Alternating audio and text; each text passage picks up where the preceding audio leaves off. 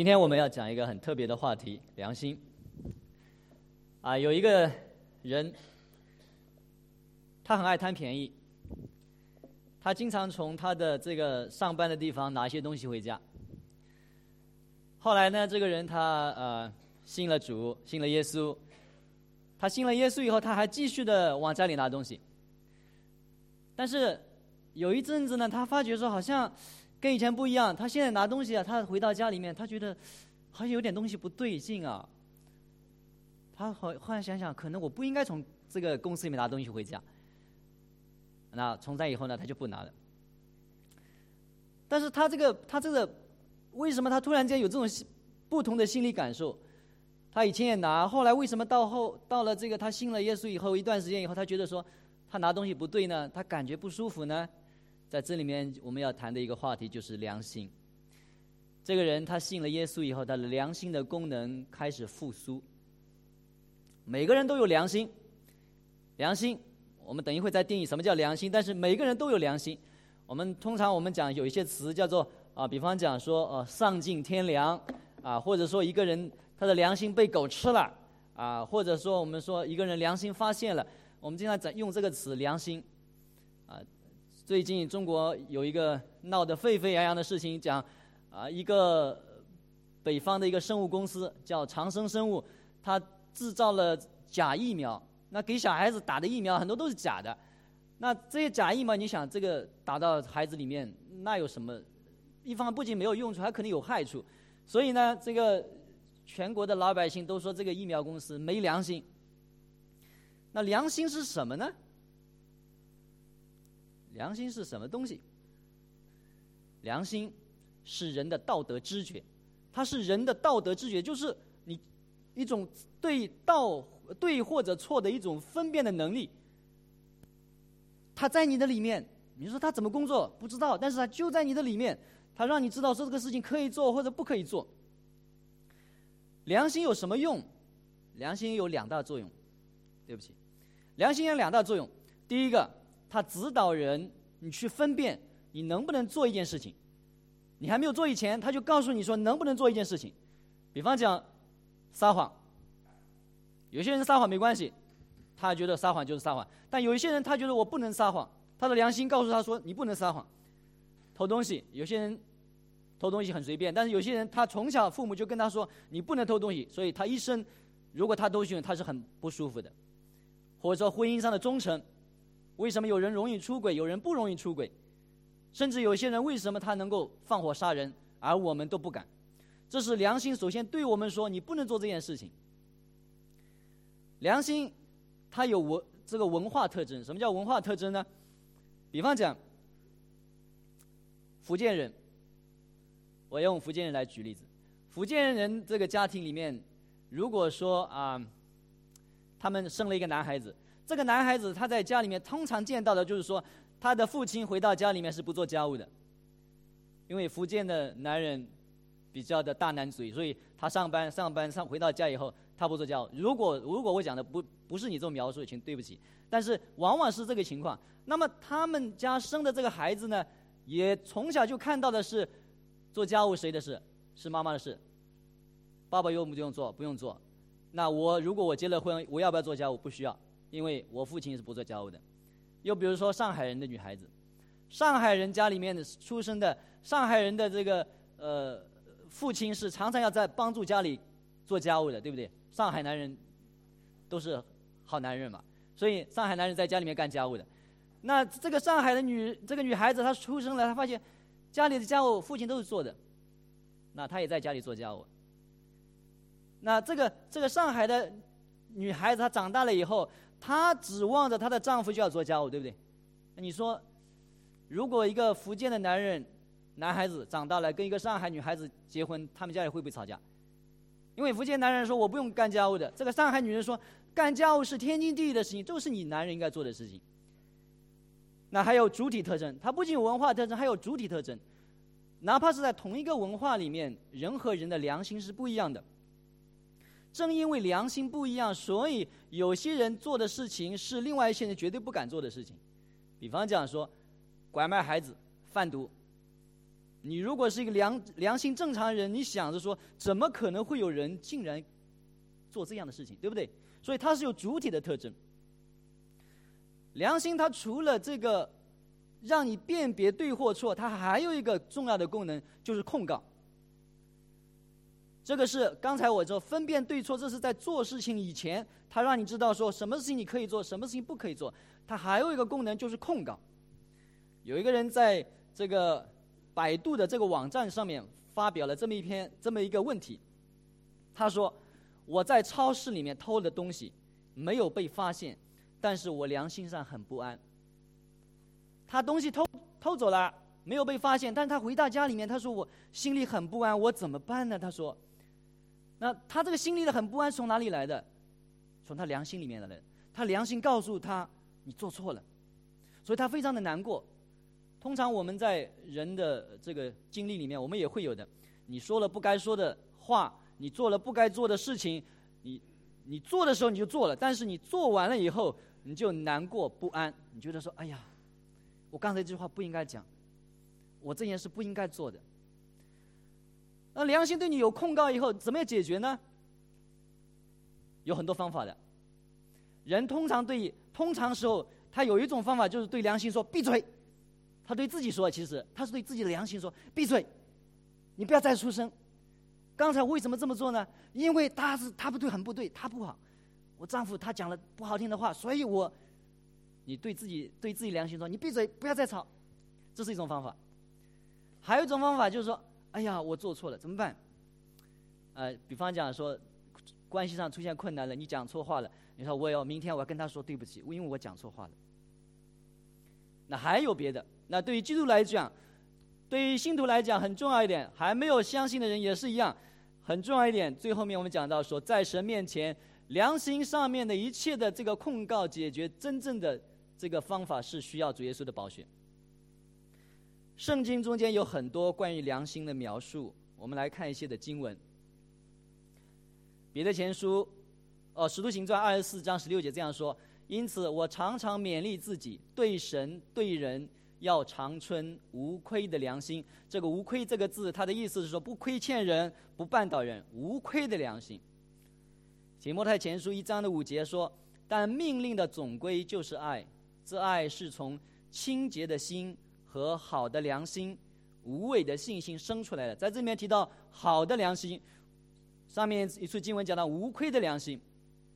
提摩太前书3章8节说：做执事的也是如此，必须端庄，不一口两舌，不好喝酒，不贪不义之财，要存清洁的良心，固守真道而米。这里讲到清洁良心，所以在这里面圣经对于良心的这个正面的描述有无亏的、好的、清洁的。也就是你的良心是我对人没有亏欠，我这个良心是非常良善的、好的，我这良心是清洁的，不是污秽的。那负面的描述呢？希伯来书10章的这样说：我们邪恶的良心既然被洒净，身体也用清水洗净了，那么我们就应该怀着真诚的心和完备的信进到神面前。这里讲到说，人的良心可以是邪恶的，所以为什么有些人可以杀人，有些人可以放火？林前8章7节这样说：他们的良心既然软弱，就被污秽了。这里良心可以是软弱的，可以是被污秽的。最坏的，在这里面提摩太前书4章这样说：圣灵明明地说，日后必有人离弃信仰，跟从虚谎的邪灵和鬼魔的教训。这教训是出于说谎的人的虚伪，他们的良心好像被烧红的铁烙了一般。这个良心是好像这个铁烙铁在它上面已经烫过了，意思是什么？它不受什么东西来影响它了。比方讲，我们刚才讲说，如果说我做错了事情，我可能觉得内疚，但这些人他们的良心也不会跟他们说，哎，你做错事情，他们不会觉得难过了。那这个是最坏的。所以有人这样说，良心是什么呢？说良心是人类心中的上帝之声。在你的心灵里面有一个上帝的声音，他对你说话，他告诉你说什么是对的，什么是错的。然后如果说你违背了这个原则的话，他就会控告你，他会让你觉得难过，你做错了，所以你就难过。刚才我前面讲过，那一个人他因为信了主以后，他的良心的功用开始复苏了，所以从前他从办公室里面拿的东西他不难过，慢慢的这个复苏了以后，他就开始敏感了，我知道这件事情不对，所以呢他就感觉上面了。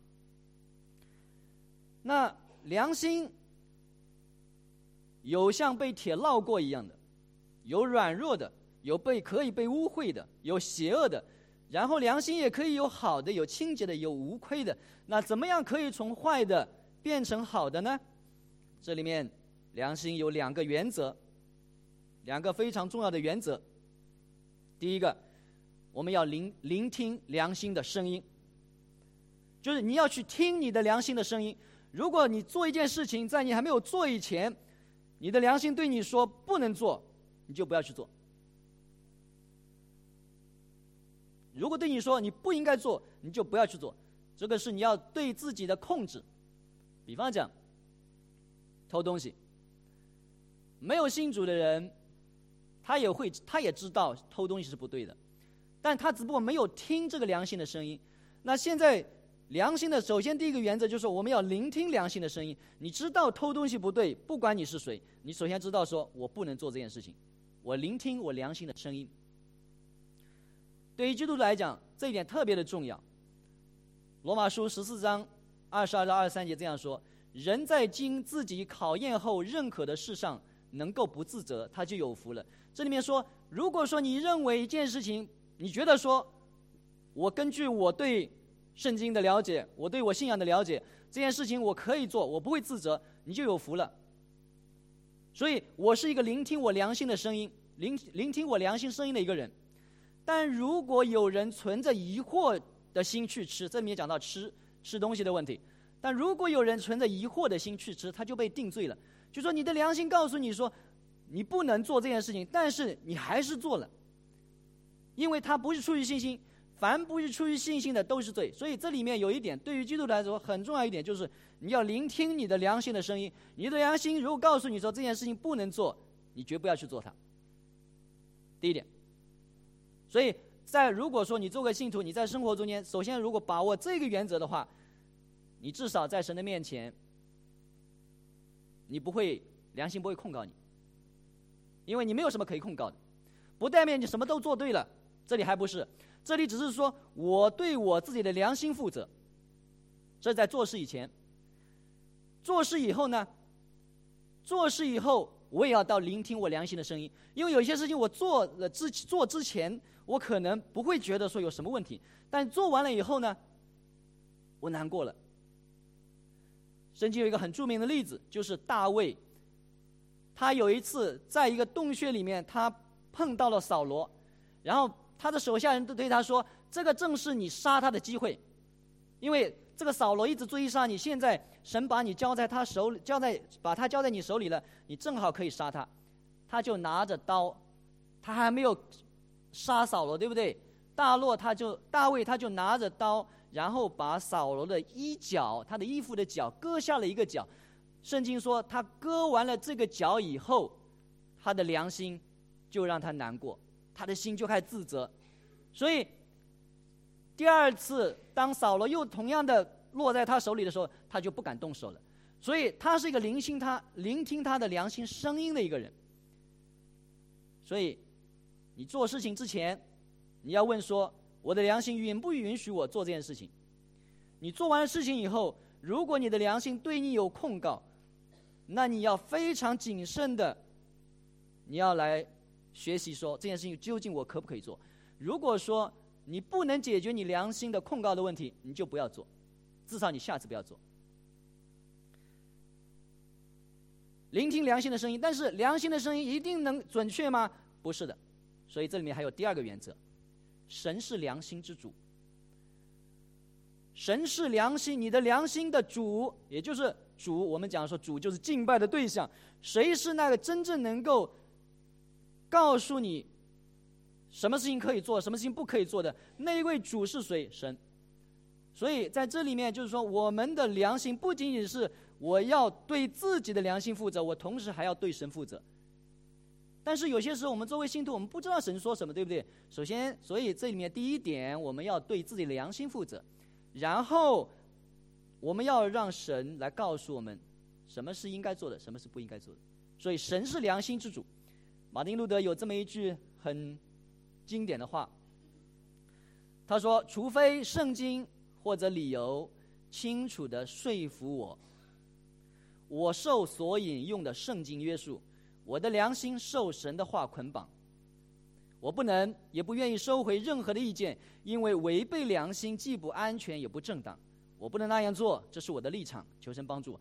这句话是马丁路德在这个天主教的教会审判他的时候讲了一句非常经典的话，他讲了，我的良心受神的话语制约，神的话捆绑我的良心，也就是说我的良心，如果神对我说这样，我一定要这样做，不然的话违背我的良心不安全也不正当。所以他在这句话其实讲了2点，他这句话把我的2个原则都讲了。第一个，聆听你的良心；第二个，神是你的良心的主人。所以对于基督徒来说，如果说圣经对你说你要这样做，你违背这一点的话，其实你是对不起自己，因为神的话捆绑你的良心，你的良心告诉你说你必须这样做，而且但是你不愿意这样做。所以在这里面，良心的功用指导你，如果你不听，他控告你。良心的原则，你需要聆听你的良心的声音，然后呢，神是良心的主人。良心，同时我们要讲到良心和知识的关系，因为良心它有主体性，它有文化性，也就是我们每一个人，因为我们出生的环境，因为我们的文化，因为我们的民族，因为我个人，所以每一个人的良心是不一样的。良心有主体性，就是你的良心是你的良心，你的良心不是我的良心，每个人的良心是不一样的。良心有相对的好，有相对的坏，相对的不是绝对的好，是不是绝对坏我不知道，但是是相对的好，相对的坏。所以对于一个信徒来讲，你从信主的那一天开始，你就是在不断的用圣经的知识来校正你的良心的过程。比方讲很简单，如果说你从前偷窃的，你从前偷没关系啊，对不对？你偷完了以后，比方讲我们想坐火车，你不刷卡，你除了说怕那个叫什么检查卡的那个人把你抓到你害怕以外，你还怕什么？你什么都不怕，对不对？如果被抓到了，你就想说，哎呀，我今天真倒霉被抓到了。但是你不会有良心控告你说我不可以做这件事情的。但是你作为一个基督徒，圣经的原则很清楚，告诉你说不可以偷窃。所以你就在圣经的话语在修正你的良心，就告诉你说你什么可以做，什么不可以做。现在开始我信主了，我就要不断的让圣经的话来校正我的良心。从前我没有无所谓的事情，现在是有所谓了。比方讲小偷，一个小偷他从前偷东西他没关系，后来呢他知道说我不应该偷了，对吧？这是一步进步了，他不偷了。他不偷了以后，后来发现圣经里面还有讲啊，不仅不要偷，还要慷慨的和别人分享。所以他从偷别人的到拿出东西跟别人分享。又比如说，你如果是一个很喜欢批评审判别人的人，你知道了，哎呀，批评别人不对啊，那我要勒住我的舌头，我不讲了。所以我对他不满，但是我不讲。从我开始批评别人到我现在，我知道我不要讲别人，有进步啊，有。但是你心里面还在审判嘛，对不对？你是我不讲他，但是我心里面对他还有意见的。到你的心里都不要审判他，这又是一个进步，对不对？所以你不断的在你的信主的这个人生中间，你就在不断的往上爬，让神的话来修正你的良心。良心不仅告诉你说什么东西不可以做，还告诉你什么东西可以做。有些事情你从前认为是不可以做的，后来你发觉说，哎，其实可以做嘛。圣经里面很著名的一个例子就是彼得的异象。彼得他从前是一个犹太人，所以呢猪肉他不能吃还有一些奇奇怪怪的东西他不能吃。后来呢，神就给他看了一个异象，也就是神在他的面前放了一个大网，然后呢什么东西都往里面扔，跟他说彼得你吃，起来吃，宰了吃。然后他说神啊，我这些东西不洁净了，我不能吃。然后再一次神又给他看这个异象，然后又跟他说彼得起来吃。然后他还口气还不肯吃，对不对？然后神再来一次跟他说彼得起来宰了吃。好，这一次他知道说大概是可以吃了。所以为什么神要给他看3次？因为神要修正他的良心上的控告。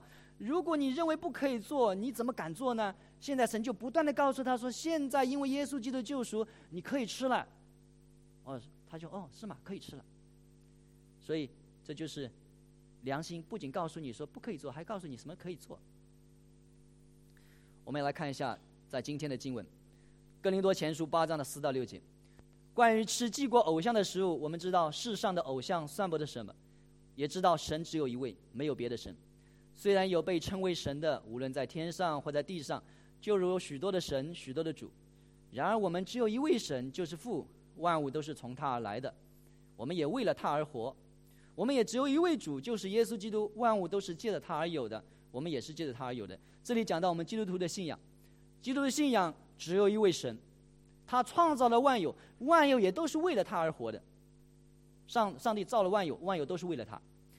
然后我们也只有一位主，就是耶稣基督，万物都是借着他被造的。因为神创造的时候借着耶稣基督造了万有，我们也是借着他而有的。就是说大概这里的意思是说，我们这些信徒之所以能够相信他，是借着他。那这是我们基督徒一个很简单的一个信仰的告白，就是我们只相信说有一位神，只有一位主。那在这样的一个前提下面，保罗就开始讲他的问题了。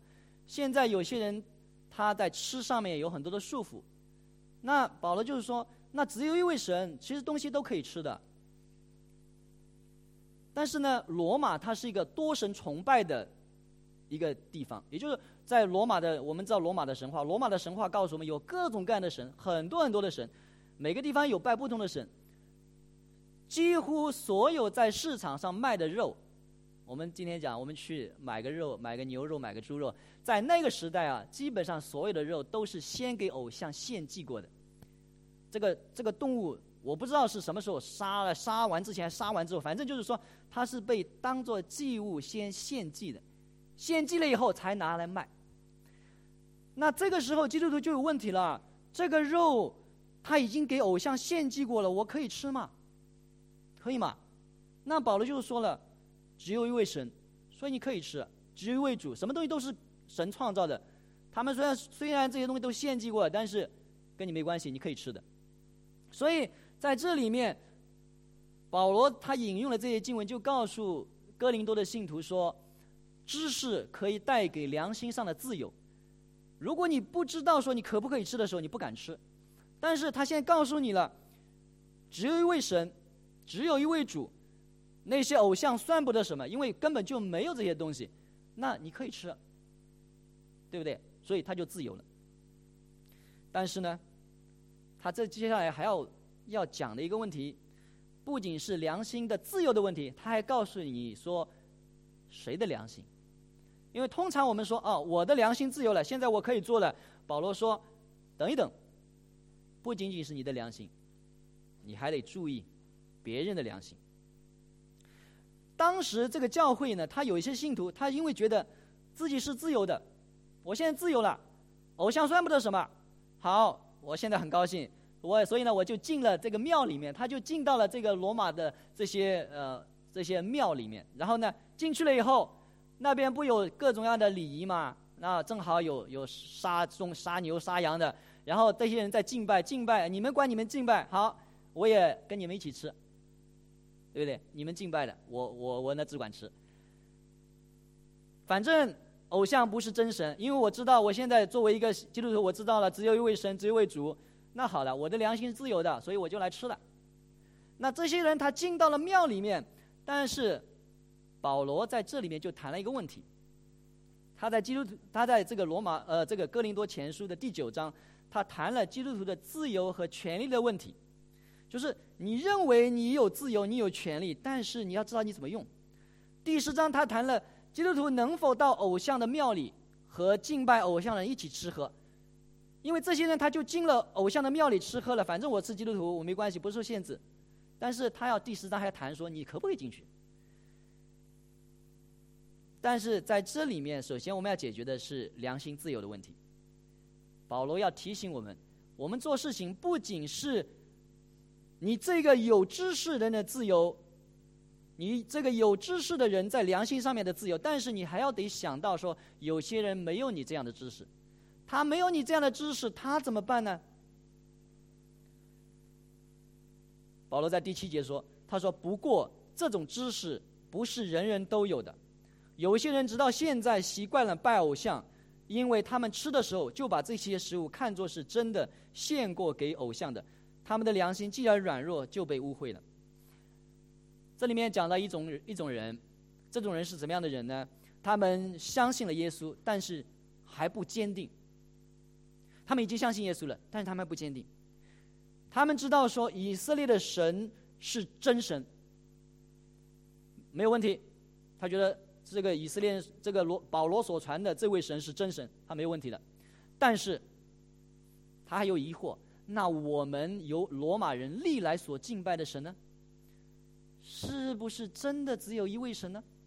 是不是我们的这位神，我们这些神也是真的呢？所以他还搞不大清楚，至少说他不是那么的确定。那我们就要问问题了，你说难道这样也算信徒吗？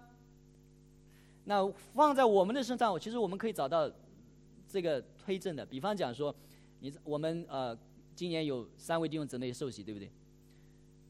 我们从小是在无神论的教育里面长大的。你在无神论的教育里面，你受了30年、40年、50年的这个熏陶，你一下子从无神论里面转到有神论，甚至说只认为只有一位神，这位是真神。你这个转变，如果说有一个人告诉我说我是那么的坚定，我是一点一点怀疑都没有的，我可以说也许还没有那么好。当然如果说你真的这样，我要恭喜你。但是如果说你有一些的疑惑，我觉得说这个是正常的，因为你向来你的良心都是在这种无神论的文化里面被教育的。无神论教育告诉你没有神，你现在你信主了，你知道啊有神啊，这位神真的，但是你一点疑惑都没有吗？所以在那个时候，罗马的那个时候也是一样，他们以前拜这个罗马的神，然后现在他们拜了保罗所传的神，但是他们一点的怀疑都没有吗？他们还有一点点，所以他们还不够坚定。所以这里面讲了，一个刚信主的人，他需要一个适应的过程。一个刚信主的人，他需要一个适应的过程。神的话是良心的主人，神的话给我们自由，但是你刚信主的时候，其实你懂得神的话不多，对不对？所以一个基督徒他需要学习神的话，明白神的话，然后在良心上面不断的能够自由。知识和良心是很有关系的。所以保罗这里面他就讲，因为如果有人看见你这有知识的人在偶像的庙里吃喝，他的良心若是软弱，他不就放胆去吃那祭过偶像的食物吗？因此基督已经为他死了的那软弱的弟兄，就因的知识而灭亡了。你是自由的，因为你相信说只有一位神，只有一位主，但是他还没呢，他还没有到这种程度。他看到你吃，他觉得说，这个弟兄他怎么还吃这个东西呢？难道这个偶像是真的吗？他为什么在那里吃呢？好，他也去了，对不对？然后他刚刚从这个偶像崇拜，这个多神崇拜里面走出来，跨到说这个一神的这个信仰里面。现在我敬拜真神了。然后他看到你吃，他跟着你回去了。所以保罗说，因为你的自由，你把别人给毁灭了。所以保罗就在这里对于哥林多教会的信徒说，你确实有自由，但是你要得知道说别人没有这样的自由。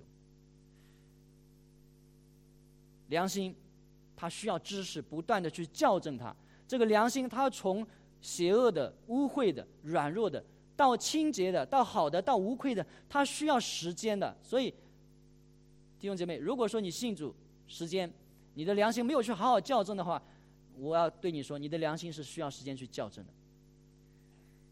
在这里面有一个很重要的原则，就是成熟的人要担当不成熟人的软弱。成熟的人要担当不成熟人的不成熟，刚强的要担当那些软弱的人的软弱。所以我们就要时刻的想着说，我是自由的，但是别人可能没有我这样的自由，那我就要去照顾他。那我这里要解释一下，那为什么我一定要去照顾别人的软弱呢？因为良心它的原则它是这样的，良心它需要知识去指导他，告诉他说这件事情可以做，或者这件事情不可以做。当一个人他没有充分的知识去让他分辨对或者错的时候，他看到的只是你在做，然后他就跟着做。但是你做完了以后呢，你的良心不会控告你的，你很平安啊，只有一位神，只有一位主，所以吃得很高兴，回去了，对不对？他就不行了，他吃完了以后他就难过，对吧？因为他不知道他到底可以不可以吃，他吃完就难过，他的良心就控告他，你做错了。好，控告良心就变成受伤的良心，他的良心就不断在他受伤。如果一个人总是他里面忐忑不安的，他怎么能够在这个信心的道路上走下去呢？所以保罗在这里面就讲了，我们的良心是对于信仰的这条路是很重要的。你作为一个基督徒，你总是觉得说心里不安，你要每天很喜乐是很难的，对不对？所以因为你这种忐忑不安，最后面有可能他就毁灭了你。所以这是保罗要讲的，我们为什么要去照顾那些软弱的人的良心？很必要，因为只有当他和你一样有知识的时候，才同样的有自由。那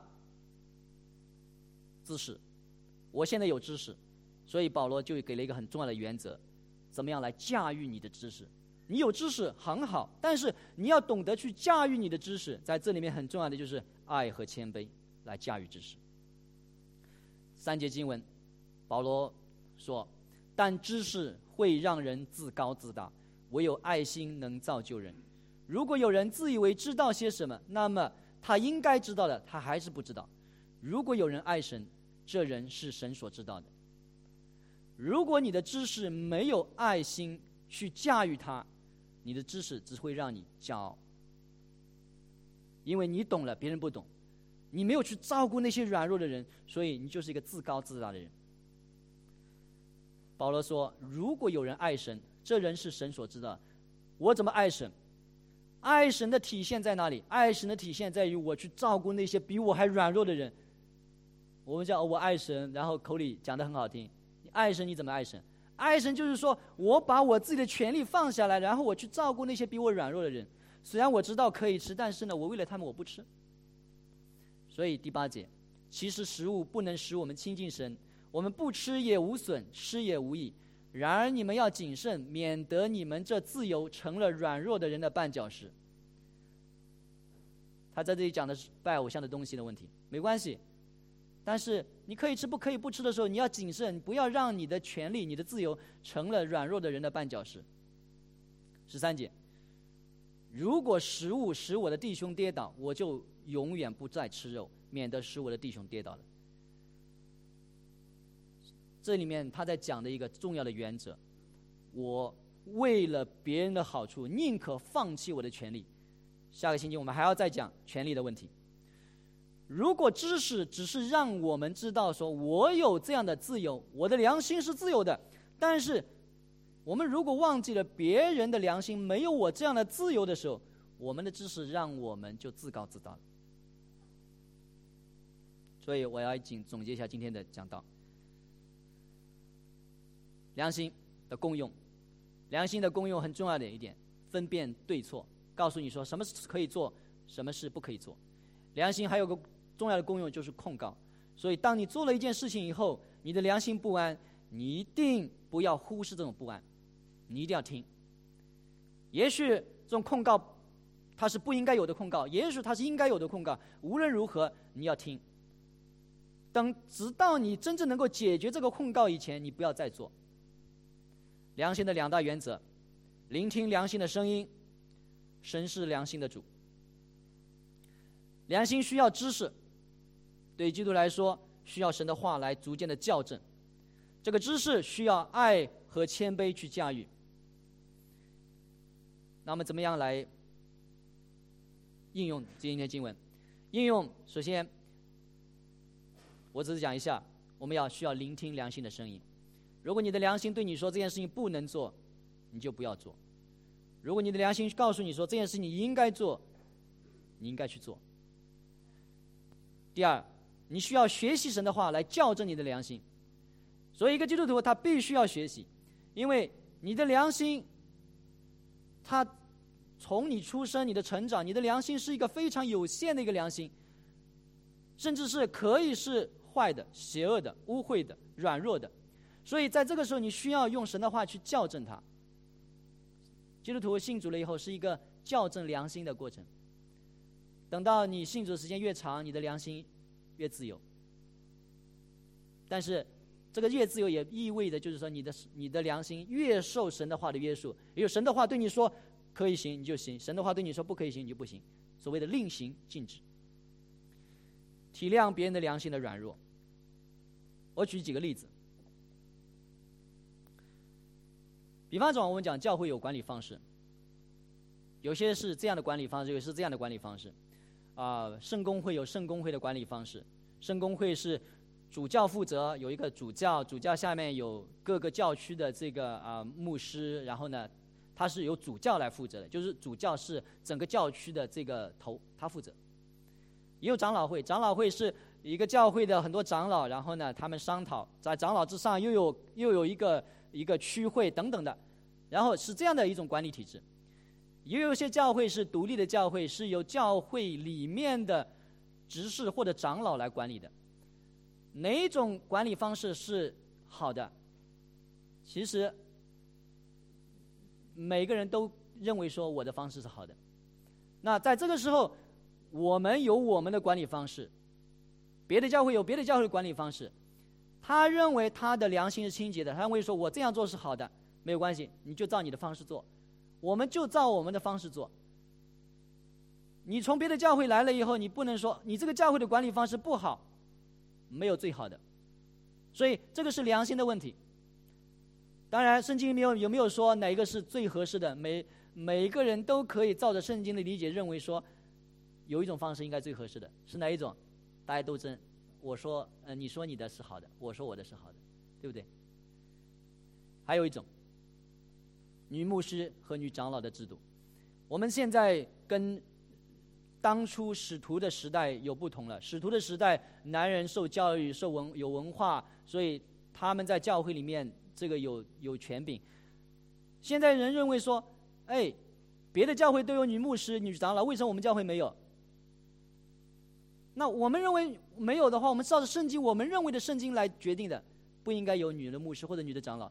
但是有的弟兄姊妹就说了，我的教会就是啊，或者说某某人也是啊，那这是你的问题，你有良心这样的自由，但是不代表每个人都有这样的自由，所以这种是良心的问题。如果你问科牧师你认同这个女的做长老吗？他肯定说对不起，我不能的，因为这是他的良心的问题，因为他认为圣经就是这样教的。当然以后我们会谈这个问题，我们会谈到这些问题。再讲一个例子可能跟我们这里没什么大关系。你知道中国教会他们分为家庭教会和三自教会两个大的所谓阵营。三自教会是在政府在共产党的这个管理下面的，这个家庭教会呢是咱们只接受耶稣基督教的这个管理，所以我们不接受政府的管理。好，三自教会和政府教会这个三自教会和家庭教会之间的信徒，或者这个还能和平共处，或者呢就产生极大的冲突。我是从家庭教会出来的，在我的家庭教会里面是采取的这个态度是绝不和三自教会合作的态度。所以我回到他们中间，他们就要问我说：“哎，你怎么样？”我说：“我不告诉你。”这个就是说，有些人他会把这件事情当做一个很重要的事情，然后就跟你说：“我是什么什么阵营的，所以你要怎么样。”这是良心的问题。你也不要控告别人，他有他的软弱。有人认为说一定要这样，好吧，你就接受他吧，让他就有这样吧。至少你知道说我不接受你态度，或者说我同意你的态度。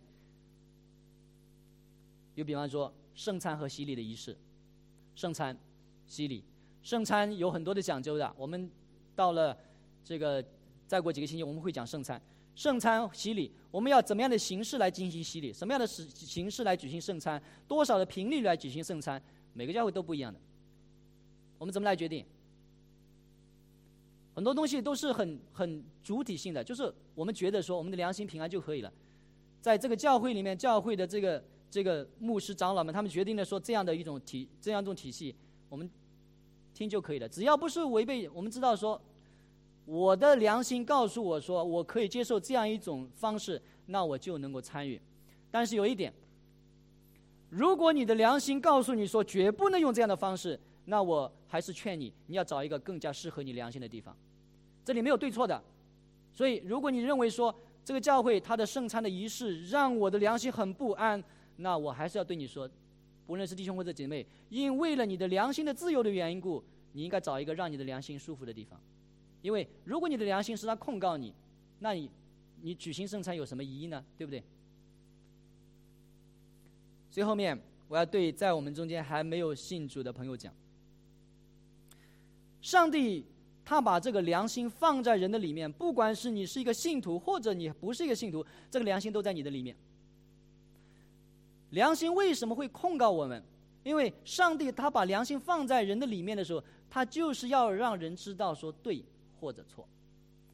虽然说我们已经在罪恶的世界里面，我们良心不是那么的敏感，但是他还是要告诉你对或者错。除非你把这个良心让它完全的失去了功用，也就是用人讲的话，就是丧尽天良了。那个时候良心不管用了，那个时候就没有人救你了。这个良心它除了在这个世界里面控告你以外，它还有一个很重要的功用，就是当上帝在审判人的时候，你的良心它就是你的记录仪。你说上帝怎么可以用这个良心来记录我一生的行为呢？上帝有这个本事，他用你的良心来记录你这一生行的善或者恶，他让你的良心来记录你多少时候是听了你的良心的声音，多少时候你是违背你良心的声音。所以到了上帝审判的那一天，你的良心就好像一个电影，一个拍的这个 DV 一样，这个视频一样，他就把你一生都给你拍下来，然后让你的良心在上帝的面前呈现。你可想而知，你的良心能不能经得起上帝的考验？所以在这里面，我有一个很好的消息要对大家说：耶稣的血可以洗净我们良心上面的一切的亏欠。如果说上帝要让我们的良心放在他的面前来放这个播放的话，你想啊，不用说神来看了，就连人来看，或者就算不是人来看，就让你自己来看，你都会觉得羞耻。我绝对不敢看我以前做的事情。上帝用这个良心来把你一生都记录下来了。你说弟兄真的有这样说的吗？罗马书第2章，真的，神用这个良心来记录我们，在那一天神审判的时候，他就用这个让我们或是或非，或者定罪，或者释放你。但是释放你的可能性很小，因为你这一生是经不起他检验的。所以这里面有一个很好的消息，对于基督徒来讲，对于没有信主的朋友来说，你要让你的良心清洁，只有一个办法，就是让耶稣的血洗净你的良心上面的一切的控告，一切的亏欠。到神审判的时候，神说好，拿出来，你把你良心拿出来看一看，然后你可以说是的，我是不好，但是耶稣的血把我这些亏欠都洗净了。神啊，你看我的良心没有任何的亏欠。让我们一同祷告。天父，我们感谢你，谢谢你赐给我们良心，主要让我们有道德的知觉。神啊，人之所以为人，就是在于我们有道德知觉。主，我们感谢你，也谢谢你教导我们知道说我们要怎么样来照顾那些软弱的人。神啊，我也为在我们中间还没有信主的朋友祷告，求主来恩待，使主你的话能够进入他们的心里面，知道说我们主耶稣的救赎是何等的宝贵。你听我们祷告，奉主耶稣名字，阿们。